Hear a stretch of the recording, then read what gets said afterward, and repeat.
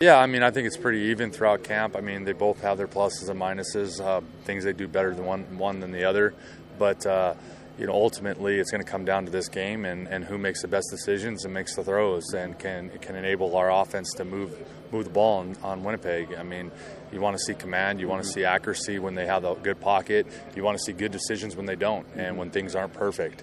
You want to see them execute the offense how it's meant to be executed, getting through progressions, calling plays correctly, the cadences, a lot of little things that people don't realize how important it is, and we do as coaches. And at the end of the day, we got to trust that number 2 guy. I mean, so it's the guy at the end of the day that we're going to trust, and that if something happens to Trevor, we're going to be able to go in, win a ball game with him taking over for Trevor, or if he has to start the next game, we can do that with him. So it's a tall task. There's lots of things that, again, we're going to get to find out come this game, and it'll all play out.